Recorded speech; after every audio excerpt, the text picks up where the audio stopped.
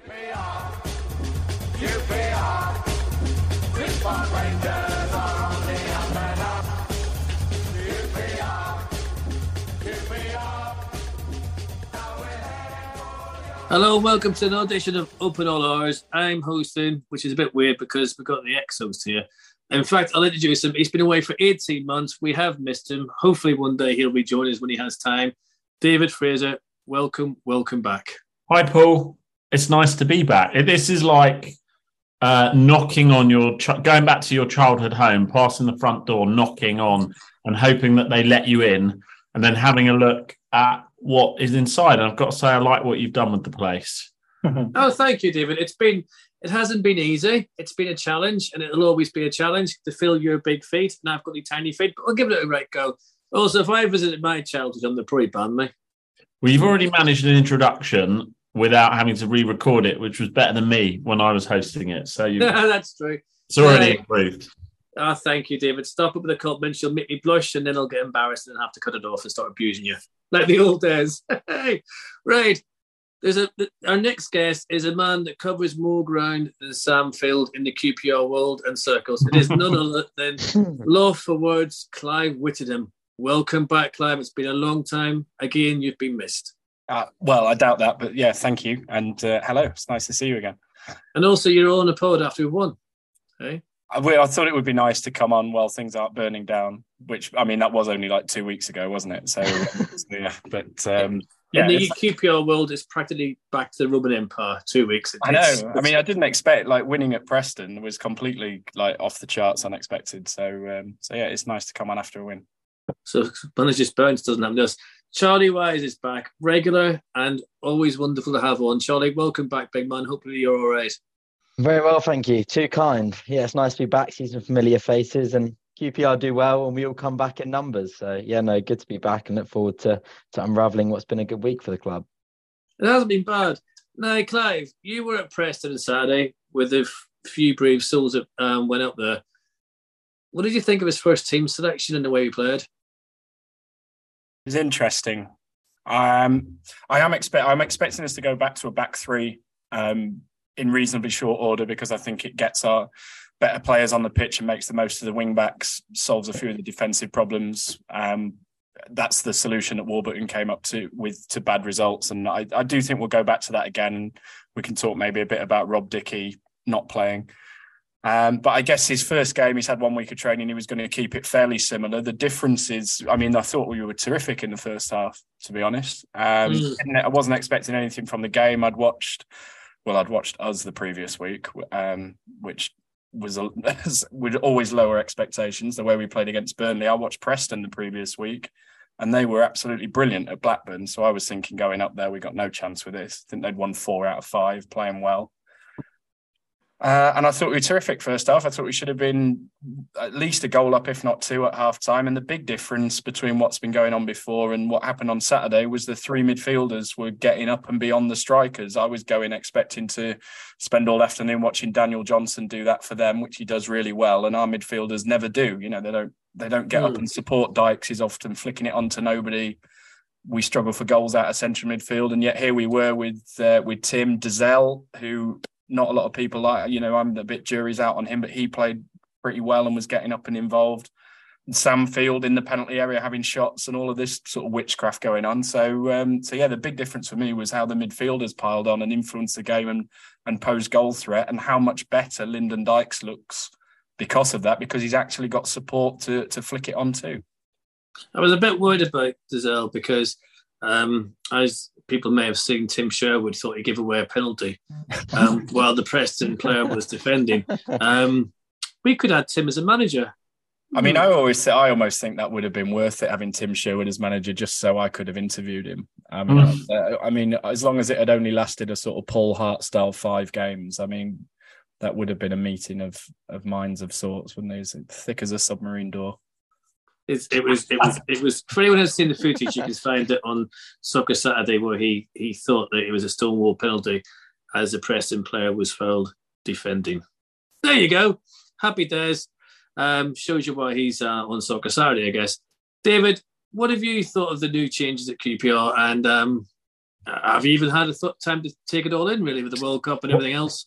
Well, Burnley was about as unhappy as I have been watching QPR. And I mean, the result was the result, and obviously nothing was going to be, terminal. But I have, when I say some of the unhappiest I've been watching QPR, I was at Huddersfield away in 2001 when we went down to League Two. But the combination I am exaggerating, it wasn't quite as bad as that, but the combination of, the weather was just got you in your bones, didn't it? The fact that we had no direction as far as the manager, I gather in retrospect that Critchley was about to be appointed, but I don't know, sometimes managers don't, they wait for whatever reason. Plus the performance, the players were seemed undercooked to me, and it was just miserable, wasn't it? We got absolutely pumped. So then I wasn't at Preston, obviously. I had a prior arrangement with Dick Whittington in Potter's Bar on Saturday afternoon, I'm afraid.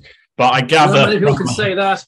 Not a lot of people can say that. Somebody told me after the game that apparently our game on Saturday was on the red button because the Premier League wasn't back. Is that true? Yeah. I found that out 2 hours too late, unfortunately. That's where I watched it.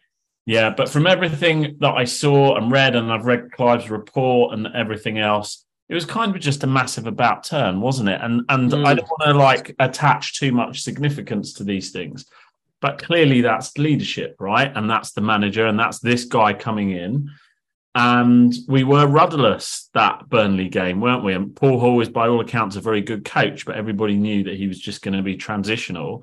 And so perhaps, I don't know, Clive was there, I wasn't, but that person being in place feels like that was the difference, because there was leadership and there was shape and there was the desire from the players to do well. And from all the highlights I've seen and everything I've seen, it just looks really good. Things are starting maybe to come back. Laird, I think, put in a good performance. It was really nice to see Albert Kramer on the wing and putting them in. Powell has been brilliant from us from day one. So it's nice to see. Maybe I'll come on to, I know Charlie hasn't given his thoughts yet. I'll probably come on to, we're definitely not over Beale yet, right? We can still talk about that for a good 6 months, yeah? Yeah, I'll do that later. We still talk about Paul Hart. And he was only here for 5 games, as Clive just proved. So we could talk about the snake bill for as long as you want. I'll do that later. By the way, just before Charlie speaks, what an honour it is for me to be with the 3 wise men of QPR fan content tonight. I can't believe it. We've got the QPR podcast, we've got Loft for Words, and we got Charlie as well. So we've got Talking Rangers. It's like who I'm amongst QPR royalty. I'll shut up now. I don't think you are. I thought you were having a play on words with Charlie's name there, and I thought that was rather good. That'll teach me. Oh yeah, Charlie, crack on. David, you kind of touched on a couple of things I wanted to kind of come on to. I think you've always got this period where a new manager comes in, and I think at any level, whoever the manager is, you're always going to get some form of bounce back where players are fighting for their spaces again. Things are up for grabs. They've got to, earn their right in the side. It's a clean slate, and you kind of got to take the first game almost with rose tinted glasses in terms of the jury still being out in terms of where things are going. But I think David, you mentioned about Laird. I think he almost embodied for me kind of the transition from what we saw potentially even the last couple of weeks before the Burnley game. Obviously not the World Cup, but prior to the World Cup. And I think Laird, a man probably lacking of confidence, and I think very different to the Laird we saw at the start of the season. He made these darting runs of real intent, got into good areas, and it was a real threat going forwards. And I think as the kind of season went on, I think he was a player that kind of his performance has got a little lackluster, and he was absolutely tremendous on Sunday.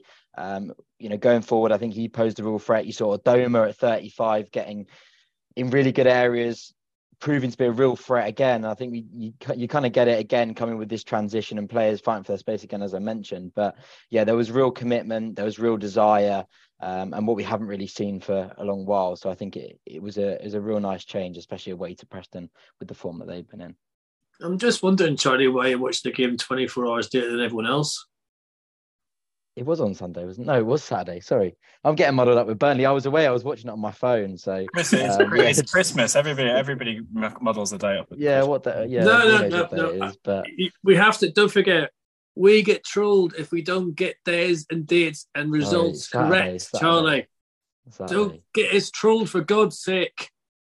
One I want to come on to, though, is I think Dozzell, Clive mentioned at the start, I think he's a really interesting individual in the side. I think, in my opinion, I think for a lot of people, I think the fan base is quite split upon Dozzell. I'm kind of of the opinion that I actually think there's real potential in Dozzell. I think when you look last season, I actually looked up before the podcast. I was quite interested because I knew we'd kind of come on to it because I think he was talked about quite a lot after the game. He made 27 appearances last season. He's already made 21. He's just 6 off what he made last year.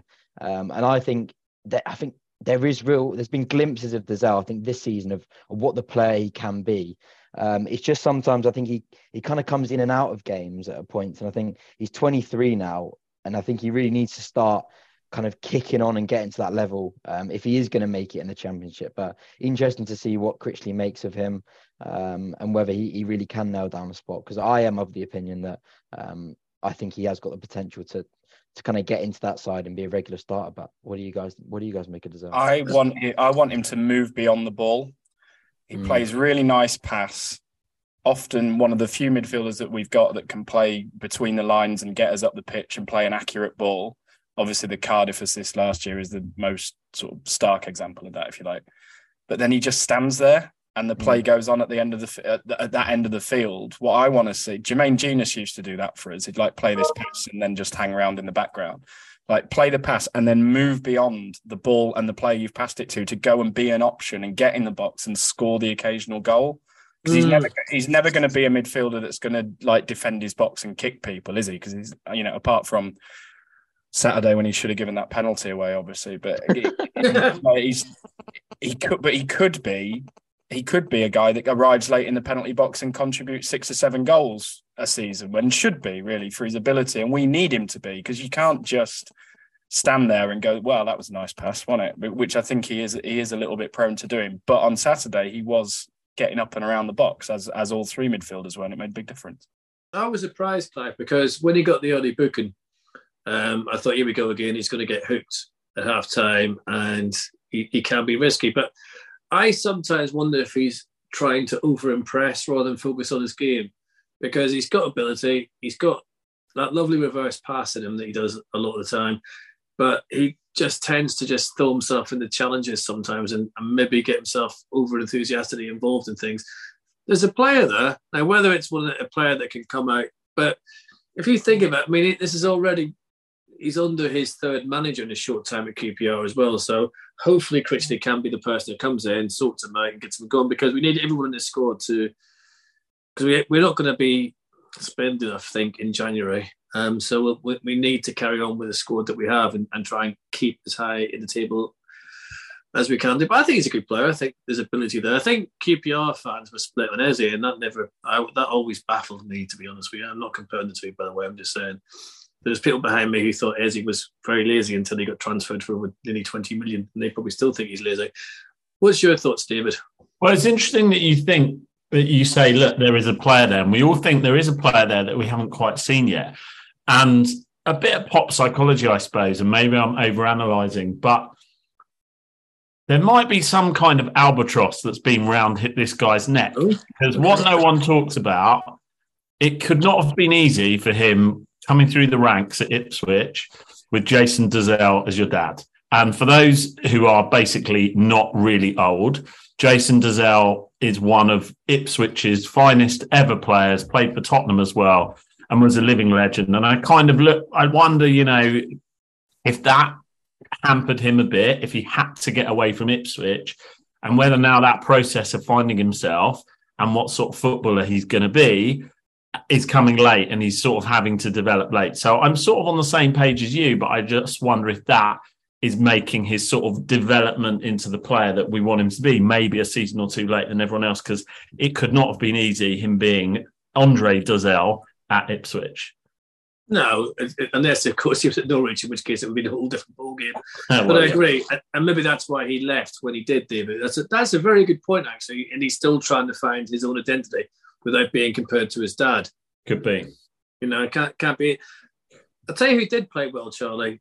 and was backed his all self. I thought you thought, Clive, when I watched it. I thought Field was outstanding. I thought Dunn was outstanding, especially after the week Dunn had last week when it all went a wee bit pear-shaped for him. And I just think the shithousery we did on them was absolutely outstanding, because they moaned about it. And on their commentary, which you can get on some streams if you try hard enough, they were absolutely having kittens about what we were doing, how we were doing it. And honestly, the irony was just ridiculous. You know, that's what you've got to do, surely, as the away team. And that's what we weren't doing enough of. Well, it's beautiful that we were doing it to Preston, because they've been the kings over the years of doing it to us. So it was nice. It was nice to do it back to them. They are right. I mean, it was ridiculous, some of the stuff we were getting up to. And I know it was in our favour this week, but we'll be losing the plot over it in future weeks. I thought it was a shame to come out of the World Cup where they had been adding the time on correctly, and it had sort of killed time wasting stone dead once players realised, well, you're going to end up with 17 minutes added while you're defending a lead. You don't want that. That basically killed it in the World Cup. And then we've come straight out of that back into the Championship, where we behaved like that in the second half on Saturday. And the referee added 5 minutes at the end, which was pathetic, really. I mean, it worked for us this week, but we'll be losing the plot about it in future weeks. I am reasonably happy with it this week, though, because it was against Preston. What can I ask what is going on, or what people think is going on with Rob Dickie? Good question. And you are, as we've established, the three wise men of QPR fan content, as I'm now going to call you, trademark. Why is he? What is going on? He's gone from being number one, or I don't know, number 2 or 3 name on the team sheet, to, under successive coaches, albeit in a short space of time, not on it at all. But I don't know why. I think he'll be back in reasonably short order. He really doesn't look very happy, you know, when you see him and him warming up. I mean, not amateur body language expert and all of that. I think he'll be back in reasonably soon. Previous manager switched to a 4 and obviously loved Jake Clarke-Salter to death, and Balogun's his man, isn't it? So he was always going to drop out. Beale wasn't having Jimmy Dunn at all, but he's got back in, and apart from the Burnley game, done all right, played pretty well and was good. So Dickie's now going to have to do what Dunn did and just work hard for his place back in the team. I do think we'll go to a back 3 eventually. And I said at the time, I know Balogun came in and played well to start with, and we kept some clean sheets, and maybe he'll come back in and we'll keep clean sheets again. But I think QPR are getting better, but sometimes they just do stupid things that melt my head. And I think letting a manager spend what little budget you've got, bringing a 34-year-old mate in off a free transfer from Glasgow Rangers to play in front of one of Dickie or Dunn, who are your sellable assets in the team, I just mind-blowingly stupid. And I know he started well, and I know we kept a clean sheet at Millwall, and everybody was like, here's the experienced player that we've needed, and, you know, we won't concede off set pieces anymore. But then lo and behold, sort of 4 or 5 weeks later, playing a 34-year-old every week in the Championship, he was making mistakes dreadful against Huddersfield. So I think Dickie will get back in. I wasn't keen on the Balogun signing, and it has had the effect I thought it would, in that Dunn's been out of the team and miserable for a period of time, and now the same with Dickie, which isn't ideal. I think they'll go back to the back 3 in reasonably short order, and Dickie will get back in. Charlie? I'm in agreement. Yeah, I think it's almost one where I think for this you can't read in between the lines a little bit. I think it is as simple as Clive said. I think you got Beale that, you know, swears by Jake Clarke-Salter, and as Clive rightly brought in is almost his bum chum in Balogun in, and it was always going to be those two when fit that would play, and it was always going to be fought out between Dunn and Dickie, and I think we've seen that at points this season where one's come in and not the other. So for me, yeah, as simple as that. But I can't skip on, Finney, without what I feel is a complete disrespectful comment that you mentioned just a couple of moments ago, where you mentioned that Sam Field got back to his best, implying that he'd not been very good of late. I think he's been our player this season. Not at all. No, I'm only kidding. Hang him, Charles. Hang him. I'm only kidding. No, I agree. I just think he looked happier. He covered a lot more ground, and he wasn't losing his bap, as they say in Belfast so many times. And I thought he just looked a lot more relaxed, calmer as he was before. Nothing against the way he's been playing. That wasn't too bad. How far are we into the podcast? 23 minutes, and I mentioned to Belfast. That's not too bad for me. Oh, it's so good to be back. So good to be back. Yeah. That still happens, David. Yeah, I can see. I'm dumbfounded dumbfounded how you could be so cruel. No, but what job do you do, Paul? Just apropos of nothing. What? Well, this week, funny enough, this week's been a bit different. Pause the recording. I've been driving the van, David, all around Whetstone. I haven't really got out of Whetstone this week. I'm a little bit perplexed by that. Do you know not deliveries? Nothing wrong with Whetstone. Just whilst we're taking a break from talking about hardcore QPR matters, Paul, can we just mark the fact that we sort of have a mutual friend, and that friend who supports Spurs. And that friend gave us both a 15-question QPR quiz recently, separately. And I scored 14 out of 15, and you scored 13 out of 15. And that is a shame that you can never live down, my friend. You're quite right, but it was because I was an arrogant prick, and I didn't hear the multi-choice. No, seriously. As soon as he said the questions, I gave him answers without hearing or listening. And I thought he said league appearances, and I went with Ian Gillard. Of course, it was Tony Ingham. It was an easy mistake. I was going to say, what was the question? Because I might have got it wrong as well. But I shouldn't. Listen, I shouldn't have got it wrong. It's embarrassing. It's like the old-time QPR goal scoring question. It's one of them things you should never, ever, ever get wrong, and I did. But I also spent 10 minutes arguing over the first question. Was when we reformed. I said it to me 6. So that took a while. But he also said David argued over that as well, which is interesting. He's not a mutual friend. He's my daughter's boyfriend. Well, they can't be friends, David. I wasn't gonna throw your family under the bus on this. And also, he works for David as well. So, but the trouble is, he's such a nice fella. It's like, you know, when your daughter has a boyfriend, you're supposed to hate him. I find it very hard to hate him because he's such a nice fella and he really looks after her, and she's hard work. So well done to him. But yes, I live in complete shame that I got that wrong.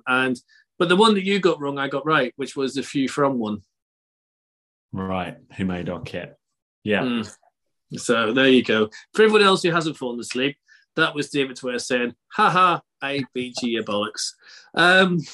Yes. Okay, I'll interject. What do we make of Chris Willock? I think Thank you, Charlie. Few from to Chris Willock. We're all thinking it. I thought I'm not hosting, so I can't do that. So someone had to.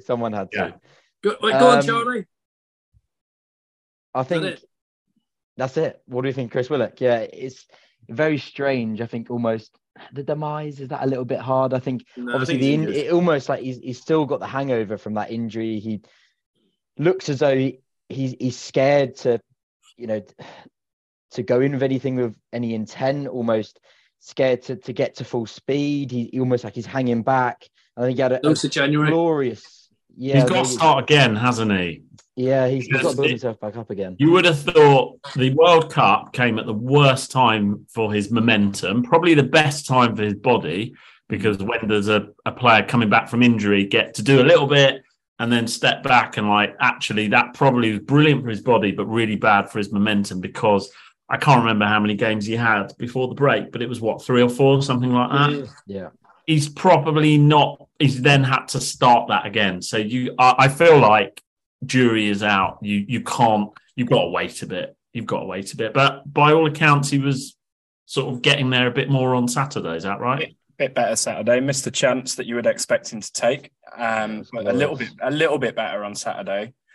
Could hardly have been worse than he was against Burnley. Although nobody could, and I will make another point about that. A slightly cynical point in a while. Hamstring injury is a nightmare. Like everyone that's ever had one says that they tell you you're fit and you start back, but you haven't got the confidence in it, and you're always just waiting for it to go again. He's had 2 this year, so there's that. There is the question mark about January. His contract is 18 months off the end. I don't think there's much chance of him signing a new one here, and we do need to get some money coming in for players in reasonably short order. So that's a potential thing, but not something I've heard. That's just like a theory that you might have. One thing that we do know is, because Nick Beale told us, is that he was guilty of rushing players back from injury. He was very impatient with the injury situation he inherited here, and how many players were out and how long it was taking them to come back. And when we beat Middlesbrough at home in August, he picked Willock and Amos and a couple of others who'd been out for a long period of time and then left them on the pitch longer than he'd been told to leave them on to get the 3-2 win against Middlesbrough to, as he said to us, get this thing going or get this thing moving. The result of that is Amos didn't play again for at least 6 weeks and really hasn't ever been fit since. And Willock missed the next 3 games after that and then broke down at Sheffield United. So, Magic Mick, or he who shall not speak his name, was a little bit guilty of rushing the players back. I don't think Willock's been fit. He didn't look fit in the pre-World Cup games to me. I think we could call him Snaky Bollocks. Boily Beale, or is that too cruel? Sorry if you've got a boil. Jesus.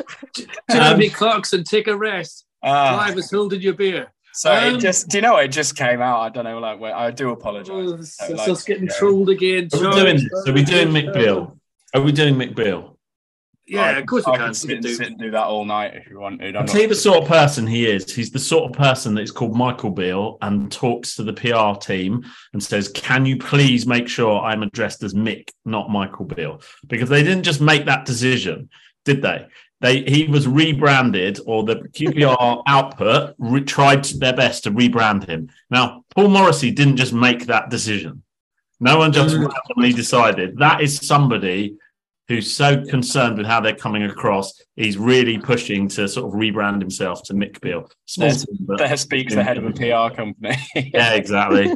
I mean, you could be right, but why? I mean, from the bog standard point of view of my wee tiny brain, it makes no difference to people like me. But yeah, you could well be right. What a strange. Well, anybody that's particularly precious. I shouldn't say this because people get very sensitive about what they are called, but you can't often control what someone calls you, right? If I'm called Dave, whether I like it or not. But people that are very, very, very protective over that, particularly like just these sort of little nicknames, I don't know. There's a whole image manipulation thing going on there. Anyway, that's very boring for people. How do you all reflect on it now, a couple of weeks later, especially with Critchley having bedded in a little bit? Charlie, do you want to go first? Because I could do like half an hour. I actually feel like, on the contrary to what David mentioned at the start, I actually feel like the heartbreak for me is over. I'm past the withdrawal symptom stage. I'm actually at the point where, for me, as soon as like the Rangers kind of talks came about, and I think we were all of the opinion that he's going to go, and I was just at the point where I just fed up of throwing the whole club into a phase of uncertainty. The squad, all these players that he's got to buy in, you can't have that turmoil around any time that some form of job that Mr. Beale wants to chuck his presentation to a club, and it's just not healthy. And for me, it was just, let's just move on from this chapter, get someone that wants to be at the club. And try and rebuild from there, because it was always going to come. We all bought into this ambition that he stated at the start of the season and thought that in some ways this ambition would kind of almost be embodied into what he wanted to do at QPR, and the QPR be a product of what he wants to achieve. But obviously his individual goals got the better of him. And yeah, for me, I think he's better off away from the club, and I'm kind of just happy just to move on in a separate direction. Before Clive comes in, I'll have my say, because I feel that I might be able to go shopping, have a bath, and take the dog for a dander before the time Clive finishes about Beale. So I'll just have my quick 2 pennies worth. I think he's a fraud in a lot of ways. Not as a coach. I think he's a decent coach. I don't think, from what we've seen and what he'll do and where he's been, you have to say that. But the way he took the fans for fools is annoying. I think if you believe in what you hear sometimes, he made it known to the club that he was turning down rules, but if Rangers came in for him, he will go. And that's pretty weird. But also, he broke a lot of rules. Going to the Aberdeen game when Rangers played them, when Rangers had a manager, I would have thought as a manager is a big, big, big no, you don't do that. It's disrespectful. It's disrespectful to Queen's Park Rangers. It's disrespectful to the Scottish lot. It's just absolutely disrespectful, and no one should do it, in my humble opinion. And managers go to games the whole time. That's not the disrespectful bit. The disrespectful bit was plastering it for content all over your social media. Well, exactly. But making it known that he was there. That's exactly.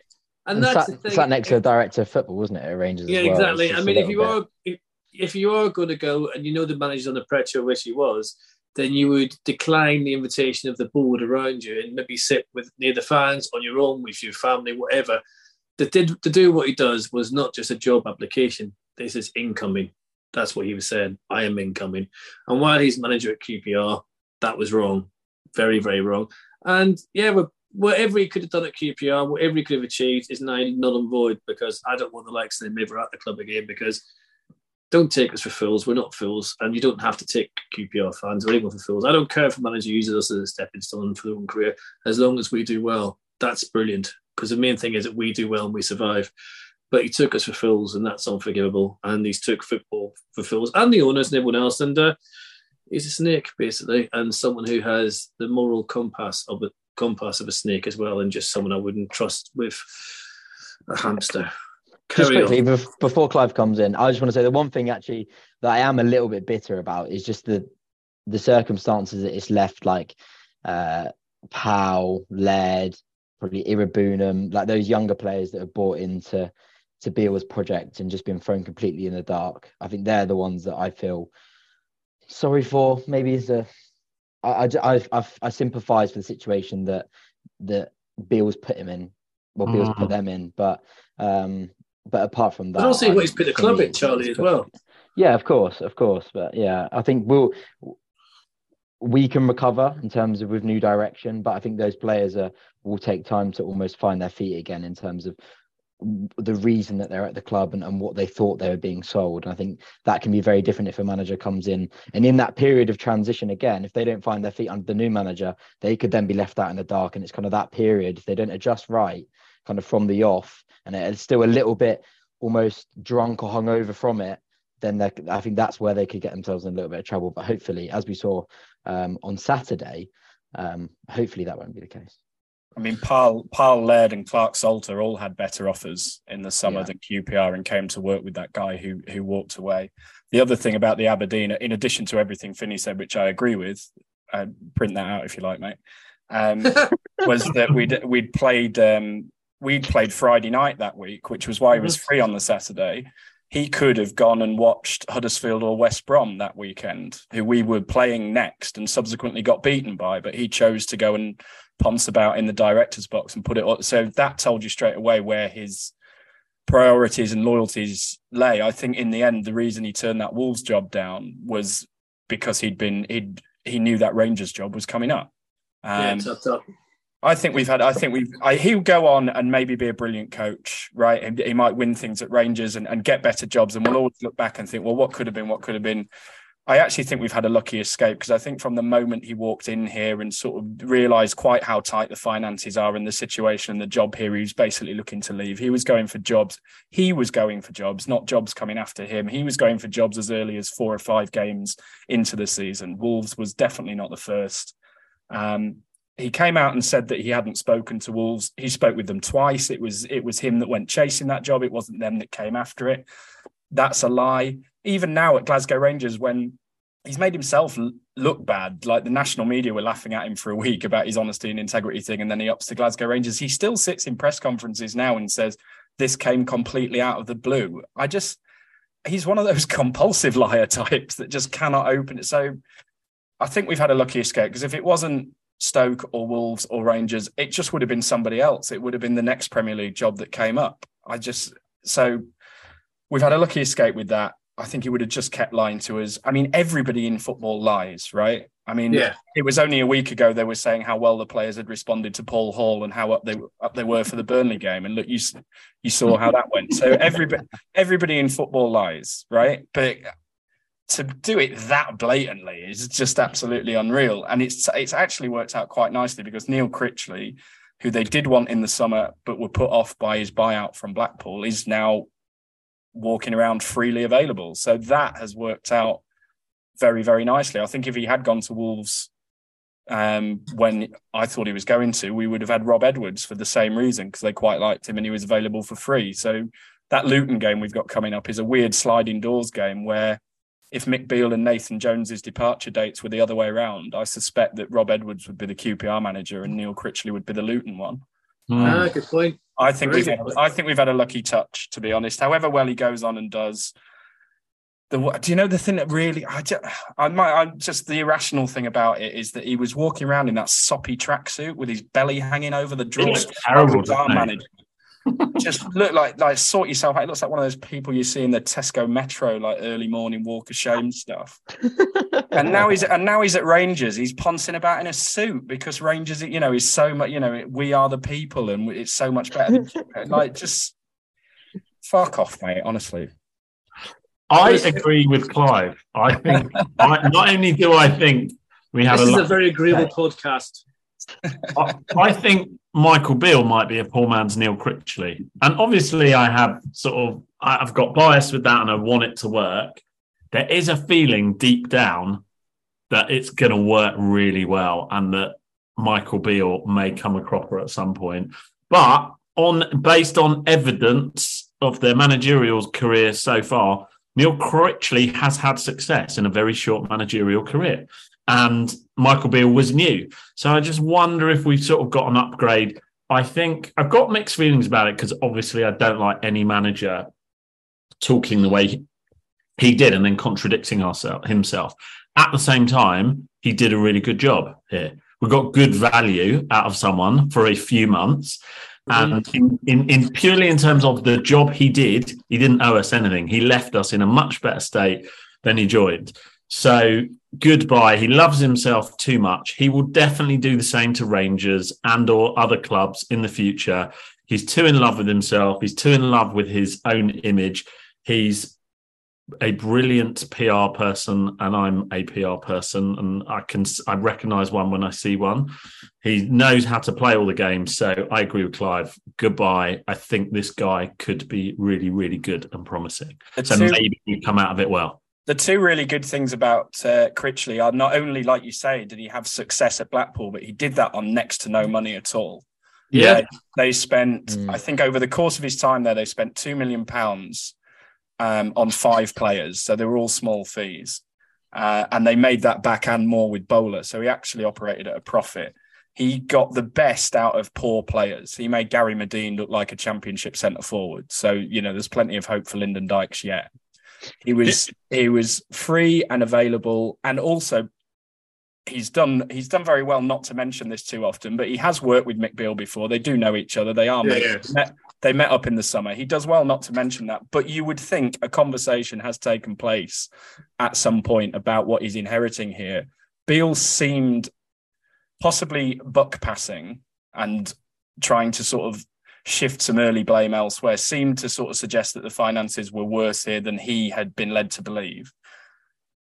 Critchley won't have that excuse because he'll have spoken to Beale. So on the off chance that anything was kept for Beale, and I very much doubt it was, but on the off chance it was, they won't have been able to do that second time round with Critchley. He'll have come in eyes wide open. The fact that he's taken the job on anyway is a really, really good sign. Well, personally, it goes to what you take out of something. I think, David, God, I'm agreeing with you now, David, after all the nice things you said to me. It's terrible. This is a terrible podcast. I'm going to call you a dick. It's going to be like the QPR love and it never should have been, with 3 interesting characters. But Neil in the head, it was a PR exercise. He likes himself too much. The whole thing was a sham. He's gone. We move on.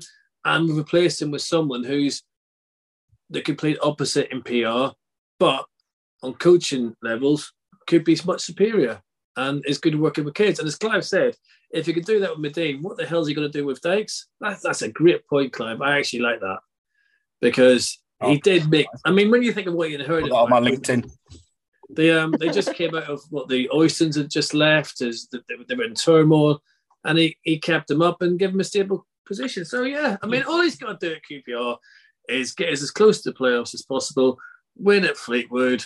Yada, yada, yada, and we'll think he's good. Just say one more thing, which obviously won't be the last thing on Mick Beale because you'll get at least 8 more months out of this Mick Beale discussion on this podcast, I'm sure.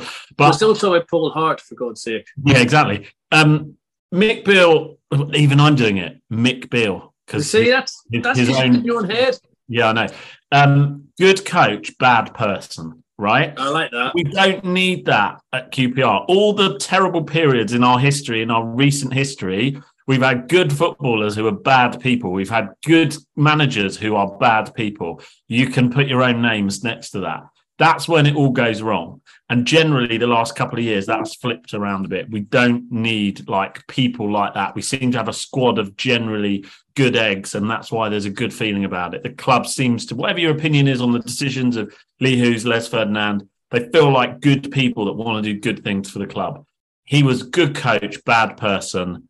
We are better off without him. Okay, here's a point of disagreement then at last. On the good eggs thing, I was going to raise this earlier when we were talking about how bad Burnley was, how bad the Burnley game was. I know Burnley are the best team in the league and everything. But you look at our performance in that game and against Coventry, and then you look at that same group of players go to Preston and play like they did. Does it twig anything in any of your minds? Does it embitter you towards the players a little bit that they can do it? It is there within them if they want it to be there. I'm not saying that you're going to play well every week, but the difference between that Burnley game and that Preston game was so stark. They just didn't look arsed against Burnley to me. And then they come out on Saturday in Preston, and certainly in that first half, they were popping it about, they were tackling, they were kicking people, Dykes was roughing people up, they were posing a goal threat. The biggest problem I had with the Burnley game is we didn't even kick anyone. Like, we didn't tackle, we didn't run. This group of players can do it. And yet Coventry away, like we wouldn't have scored if we were still there now. Burnley at home, that could have been 5-6-0 the way that game panned out. And then Preston, we got a new manager in. Bang, off we go again. It was the very tiny cloud to the massive silver lining of Saturday. I just came away thinking it was a little bit sort of, that period when Chelsea had all those players that said that they loved Chelsea so much and, bled the club and would never do anything to hurt Chelsea. But as soon as a manager came in that threatened to get rid of any of them, they downed tools for a couple of weeks and were quite happy to see Chelsea lose 5 or 6 games in a row to get rid of them. It just rang it's just a slightly unpleasant tone on my long journey back down the M6, but only very slightly. I was mostly very happy. Can I just say something on that, and then I'll bring David in? Sorry, David, and then Charlie, because I'm hosted. I can do what I want. David did it for years. I'm doing it now. It's great. I love Parr. Parr's gone to my head, but little is left on top of it. That's for sure. I don't know, Clive. I think it's a lot of it is if you think as fans we were completely confused and bewildered and directionless with the whole scenario of is he going? No, he's not. Feck, we knew he was going to do this. Bollocks, he's gone. Right. And I think the players probably felt like you made a great point, Clive, where you said certain players had come to us where they wouldn't have gone anywhere else. And then he's gone.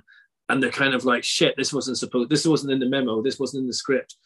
I'm kind of thinking it and then it needed someone to come in, pull everyone together and just get focused. I just think it was a lack of focus, a little bit of bewilderment. I don't think it reflects on the players, it reflects on the shit we were left in, to be fair. David? It was so cold. Come on. What? It was so cold, that Burnley game. It wasn't much warmer in Preston, let me tell you. I know.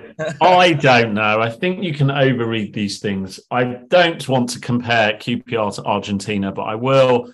Argentina put in a terrible performance against Saudi Arabia in the first game of the World Cup and then ended up winning it and being brilliant and making everybody very happy.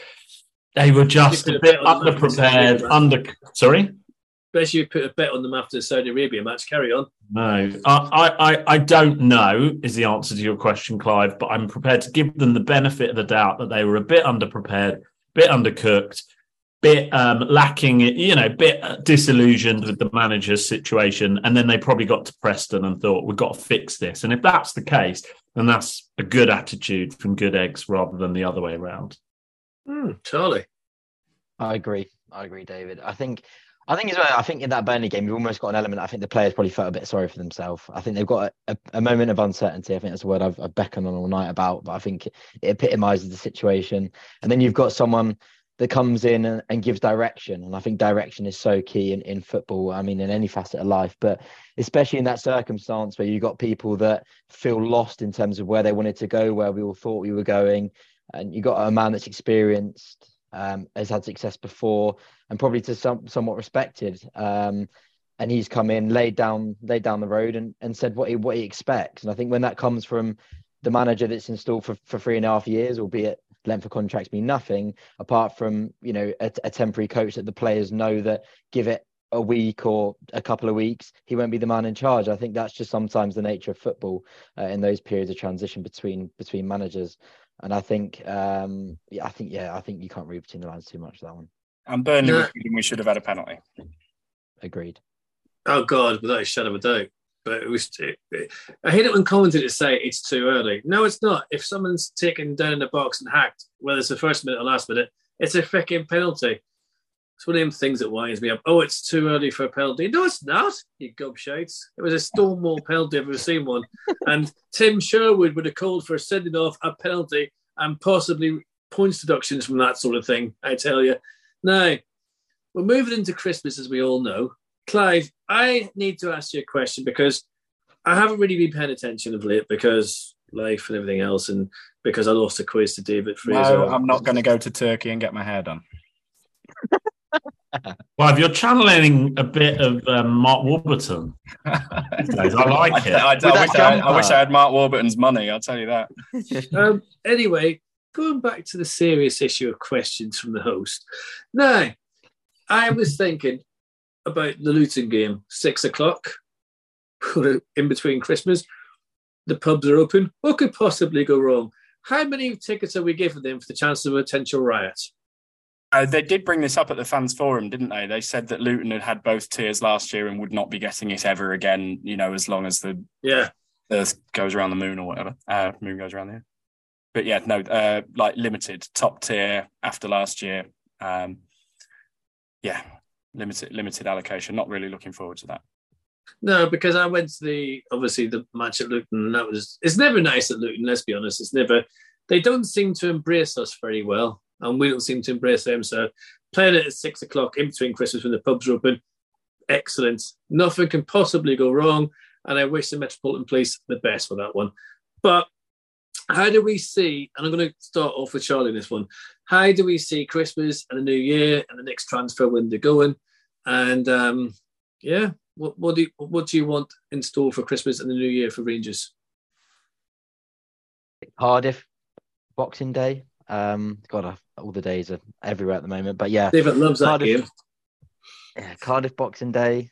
I think the players will be well up for it. Again, there's direction. There's going to be desire. There's going to be that commitment. There's going to be that almost that belief that's been installed from Saturday. And anything's possible. I think it's very much a winnable game. January transfer window. I'd be very surprised if anyone came in, to be honest. I think you'd be pushed for a loan, maybe a loan signing. A free transfer. Who knows? But yeah, that transfer window. I've not got high hopes. Let's put it that way. David, what's family going to be like at you at Christmas this year with Cardiff and Boxing Day? Yes, my father-in-law's a lifelong Cardiff fan. I think we'll wallop them. They're dreadful. I'm hoping that anyway. Clive, I'm sure, will do a whole 10-point listicle about how we definitely won't be. No, I think we're going to win at Cardiff, which is the reason we won't. But I think if we play like we played on Saturday, we'll win at Cardiff. I think. Yeah, I think we'll get 6 points out of 9 over those 3 games. I'll take that. I mean, I don't know what I'm talking about, but I hope so. I mean, yeah.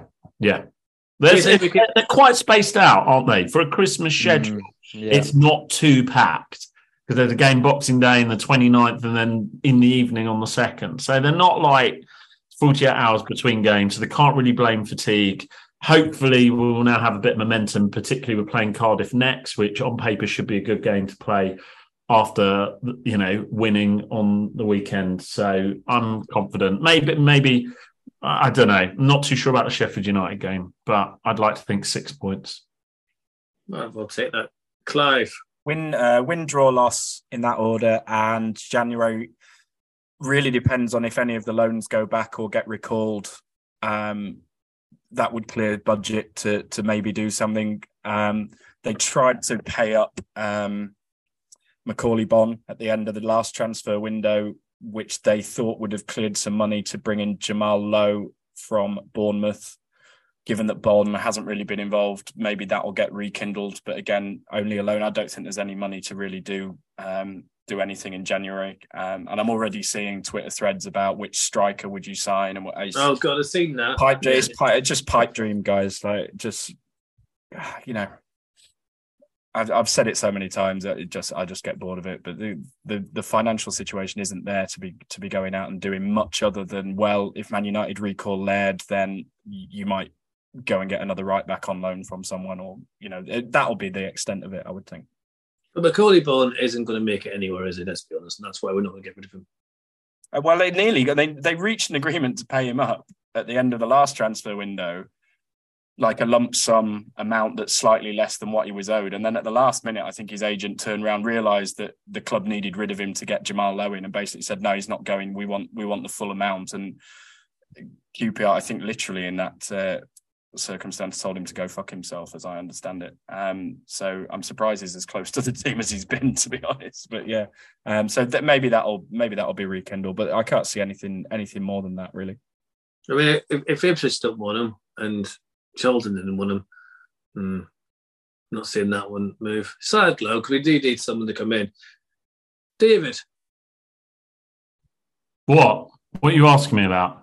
Macaulay I've just Bonne. done it, haven't I? Didn't I just talk yeah. about the Christmas games? Yeah, and I'm talking about Macaulay Bonne. Are you in agreement that he's not Oh. going to make it? Yeah, I Jesus. mean, we haven't If you wait sorry. 18 months, you keep forgetting this podcast doesn't happen. Sorry, I thought we were still talking about the Christmas games. No. No, Oh, shit, of course he's not going to make it.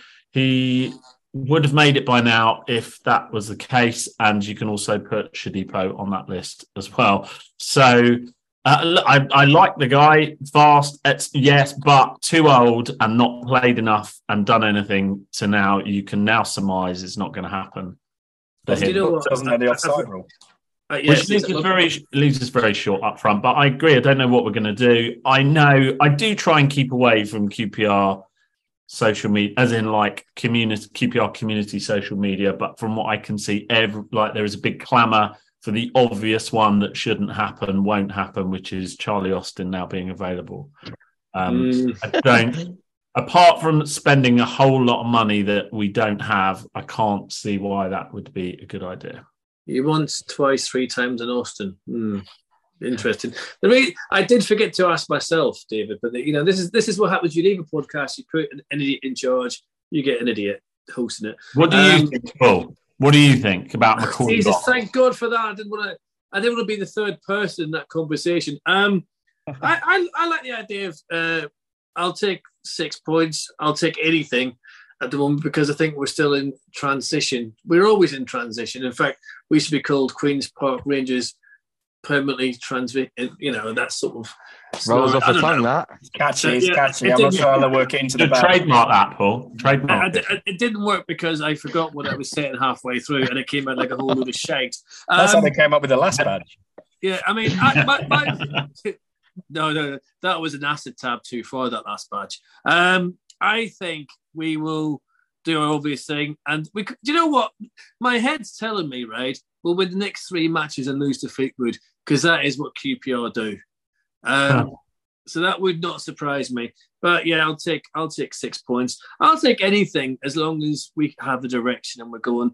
And I want the fans to get back to how it was when we were doing okay, even when we're not doing okay. I know it sounds ridiculous because I think there's nothing like Loftus Road when it's kind of 3/4 full, nearly full, and everyone's we're all praising the safe standing. And Burnley was a little bit So let's get it back to how it was because it was rock and it was good, and we can make a difference. And if people like Bill come and go, we'll always be here. We have to carry the flag, as it were. So I'd like to beat them. I'd like to beat Fleetwood as well. Though. I want a cup run. I really, really want a cup run. I'll take that above a striker any day of the week. I just want a freaking cup run. Am I mad? Can we do it? Yes. No. Yes, you're mad. No. Fleetwood. Go on. Oh, sorry. You were going to do a Fleetwood thing. Sorry. No, we'll do it for next pod. I'm getting way ahead of myself there. You should know this is no substance. You hosted long enough. Carry on. Well, I don't, because I'm not hosting, I don't know exactly when you're going to finish the podcast. So I'm going to say the thing I wanted to ask before it finishes. And Well, I don't finish. know when it's It gonna is, finish it is either, 8:30. It is 8:30, and Oh, you the get. Traitors is on at 9. Call the So- hours. Call the and hours I- end. Call it. Hang And I on, can't miss the Traitors. So Is let's that a link? Is that a link to Beeligan? to what? To Michael Beeligan, the tree. Oh yeah, Not bad, exactly. actually, that's not bad. Exactly. Right. I'm Can gonna- we get a consensus on what we call our number 10, please? Because the BBC commentary Okay. on the World Cup called a man who I previously knew as Ilias Chair something like Ilias Sheyu. Shire. What? Oh, Yeah. So he No. he changes it depending on whether he's speaking English or French. They have asked him about this, and he quite likes the Ilias Chair thing in English. He sort of plays. Okay. So So we it's- can call him Chair. if you ring the box office and get put on hold, which does happen when you ring the box office, he comes on and says, "Hello, it's Ilias, the smallest chair in West London," or something. So Yes, he does. But he says it's Ilias Chair, the smallest chair at the club. But I don't think he wrote that line, Clive. I think What maybe makes you someone say wrote that, it for David? him. I don't think we would have forced him into it. What are they doing? Under threat of torture or whatever? I mean, Okay, so we can call him Chair. Good. That's all I wanted to say. And I know everyone. I hope everyone is and doesn't dismiss what he has achieved as well. He only played a half at the World Cup. It's a brilliant, brilliant achievement, and we should be really, really proud. Well, what a journey. Him and Senny, both of them to represent their countries in the World Cup, to be amongst the cream of the world's players is brilliant. And for him to be part of a squad that reached the World Cup semi-final is a brilliant reflection on him and brilliant reflection on the club. And hopefully it gives him amazing confidence to sort of come back. And I don't know if he'll be playing Boxing Day or not, but come back and just kill the rest of the season. He did get the telly a lot for someone who wasn't playing. I'll give him that. Clever. He was their Connor Cody, wasn't he? You know how Connor Cody's just in the England squad for banter. I'm not saying Ilias Chair was, but he is definitely the guy they put forward for banter and atmosphere. He does a lot of the little mascot. Yeah. Yeah. Well, I mean, but he did well. And what a journey they had as well. There's hope for everyone. There's even hope for Northern Ireland. Second bingo card played. Thank you. Well done. It's been a while since 1986, and we missed the World Cup. We really do. Right. I'm going to go on to the RZN now because I feel that David's sort of getting a wee bit itchy in his chair, or he's either. I thought that was David's hours end. That was my R's end. Okay, good. And I need to know if Kieran becomes one of the traitors or not. So I don't even know who Kieran is, but I hope for you. people will know. People will know. Okay, well, listen, that was your RZN. I just thought you were having a wee bit of a rant about Ilias Chair and surnames, but if that was That was my R's end. Excellent. Dropped the phone again. Charlie. I'd actually like Clive to please kind of recite the analogy he made of Shadipo in his match report. That was absolutely breathtaking. Which one? The one with the every manager tries it, like teenagers. Yeah, and then about the cigarettes. Yeah. I Every manager tries Mide Shadipo when they first start out, and most of them decide it's a really silly thing to do. But every now and again, Jimmy Floyd Hasselbank gets hooked onto 25 Mide Shadipos a day. That is what happens, isn't it? And it was genius. it was the stained teeth and the. Well, I'm not saying Mayday does that to you, but yeah, I just chuck that in because I don't like fags, you know. Oh, that wasn't awkward at all. Sorry, I recommend if you haven't done already, go read the report. And I apologise for that Margaret Thatcher line, by the way. I don't know really what I was thinking with that, but good job my mum doesn't read those. Maybe it was because of all the strikes. Yeah, maybe. Charlie, is that it? Yeah, that was it from me. Yeah, thanks anyway. Interesting. Okay. No problem. Two. Clive. It was more of a plug for Clive, but yeah. One good, one bad. One good, one bad from me. Actually, no. I'll say one quickly. Actually, sorry, very quickly. He's turning to me. I'm sorry, but I've just realised we've gone this whole podcast and we've literally barely mentioned Tim. He was absolutely astounding on Saturday. Good point. And 19 years old, first real season, almost playing professional football, and he's taken it to. Oh God, he's taken it.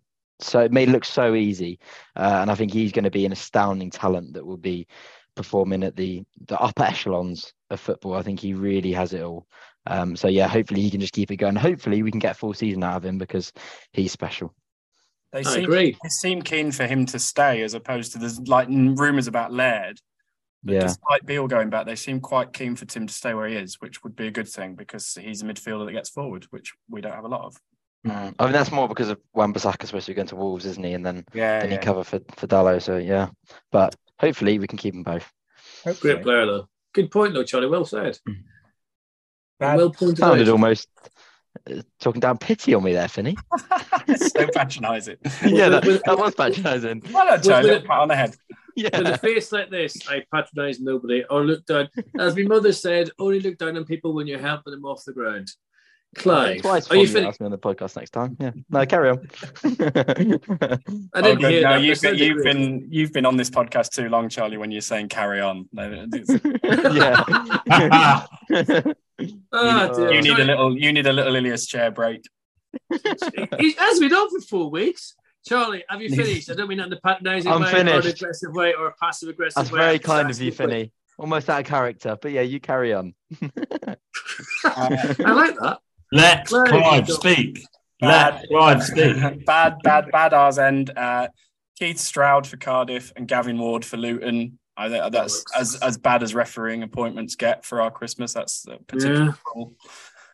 In better news, I watched our under-18s play Tottenham last night through the most excellent recast service that we all love very dearly. And my God, it's actually an under-18s QPR team that knows what they're doing and looks like it's got prospects. And, you know, as a Category 2 academy, to go away to a Category 1 academy like that, outplay them. I know it went to extra time, but that was only because the Tottenham goalkeeper played so well, who incidentally they also nicked out of the QPR academy. Oh, really? Yeah. So I was very encouraged by that because I know there's all sorts of horror stories do the rounds about results that our youth teams are getting and 15-0 defeats and things like this. So to actually sit and watch them last night, I thought they were superb. The guy playing up front, Rayan Coley, he looks sort of nearly ready already. He's got more hair than I've ever grown in my entire life. And I just thought he was absolutely superb up front last night. Teddy Lawrence, the winger that scored a couple of goals, was great. There's a lad in midfield who's about half the height of Ilias Chair. Shannon Brown is the smallest thing I've ever seen. I thought he was really good. To go and get that result at Tottenham last night and play as they did, I just thought that was excellent. So I'll be looking out for them in the next round against Luton. And hopefully we might have not just one, but 3 or 4 coming through from that, as long as Tottenham don't just turn up and poach them all now.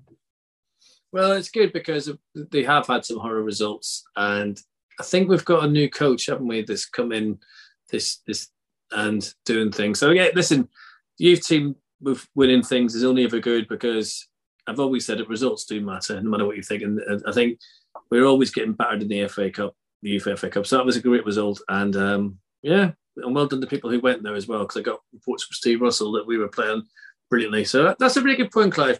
Clive, is there anything else you'd like to add? Is there any programmes you're going to be on over Christmas? Are you on Strictly or anything like that with your QPR? No, but I'm not watching The Traitors. I'm going to go to bed with my book. What are you reading? Too Cool for School. I'm actually reading something by A.A. Gill about reviewing restaurants, and it's one of those books where I'm not really getting on with it, but I want to finish it. Yeah, there you go. That's an insight into just how exciting and sort of sexually charged my Christmas is. By the way, I've realised that I may have given a slight spoiler for people who are not up to date on The Traitors. And let's face it, this podcast had no editing, so I've done it now. I'm sorry. David, you might get someone hating you now. Don't come in here for a shame. He's only on episode 3. He's gone fucking bollocks. No, it's not too bad a spoiler. I don't know. I've never watched it. I probably won't watch it. I literally finished The Wire 10 years after everyone else. So no worries. I'll come back in 10 years and let you know if you ruined it for me. Well, do you know what a nice thought might be that if Mick Beale really is so egotistical that he's still tuning in to sort of find out what we're all saying about him, which I wouldn't put past him. Maybe you've spoiled it for him, which would be great. Yeah, exactly. Traitor. Right, my hour's end is quite sad as it's been a terrible week. There was a fella, Ian McCulloch, who used to come on the podcast, and a friend of mine introduced me to a fella called Aidan McBearity a wee while ago, and we took a couple of away games together and we had a good crack, and me, him and Cindy and his son Liam went to Norwich and we had an absolute blast of a day, and he died last week, and that's just unbelievable. So one of them things that just shouldn't happen. And I read Ian's post, and I can only say to Ian, I'm really sorry. Yes, he's grew up with him. He's gone to QPR with him all his life, and he's not here anymore. And he was a lovely fella, and we had a great time. And it's just a real shame I didn't get to know him more and spend more away days that we did the other week, because that noise trip will live with me for a long time. So to Aidan's family, I know his son listens to the podcast. I don't expect you to listen to it now. They may be in a wee well. And I'm sorry for your loss. It's horrible, horrible, horrible. And yeah, and also a hero of mine died this week in Terry Hall. I know people talk about people and they talk about things that make difference. I don't think people realise the difference that Terry Hall made to people's lives in the 80s and that whole time. You know, he wasn't just a rude boy. He wasn't a man at CNA. He wasn't a stereotype. He went too young, and it was much too young. And for anyone who's a fan of the specials, they'll get what I just said. So rest in peace, Terry. Rest in peace, Aidan. And for anyone this Christmas who's missing someone at the table, yeah, I get that. It's horrible. And it's a bit shit. And I'm sorry for that. My happy hours end, which is my third one, is one to beat Cardiff. Now, the thing about Cardiff is everyone seems to like Cardiff at times. I've never liked Cardiff. I can't stand them. Don't give me your Robert Enshaw. Don't give me your flipping changing the shirt to red and changing it back to blue. I always hated them. I always hated Luton because it's Luton and I can't stand them. So if we're going to win 2 games over Christmas, I want it to be Luton and Cardiff so bad it hurts. And I'm sorry to say that, but please, please, please beat them bastards. That's the last of my R's end. Vinny's R's end haven't got any shorter since I've been gone then. Fucking her has. Is there anything else, Clive, you'd like to say? No, you end the show now, remember? So. Is that why you put your hand in the air like some kind of editor? It's cheering. Thank you for having me on, and Merry Christmas, everyone.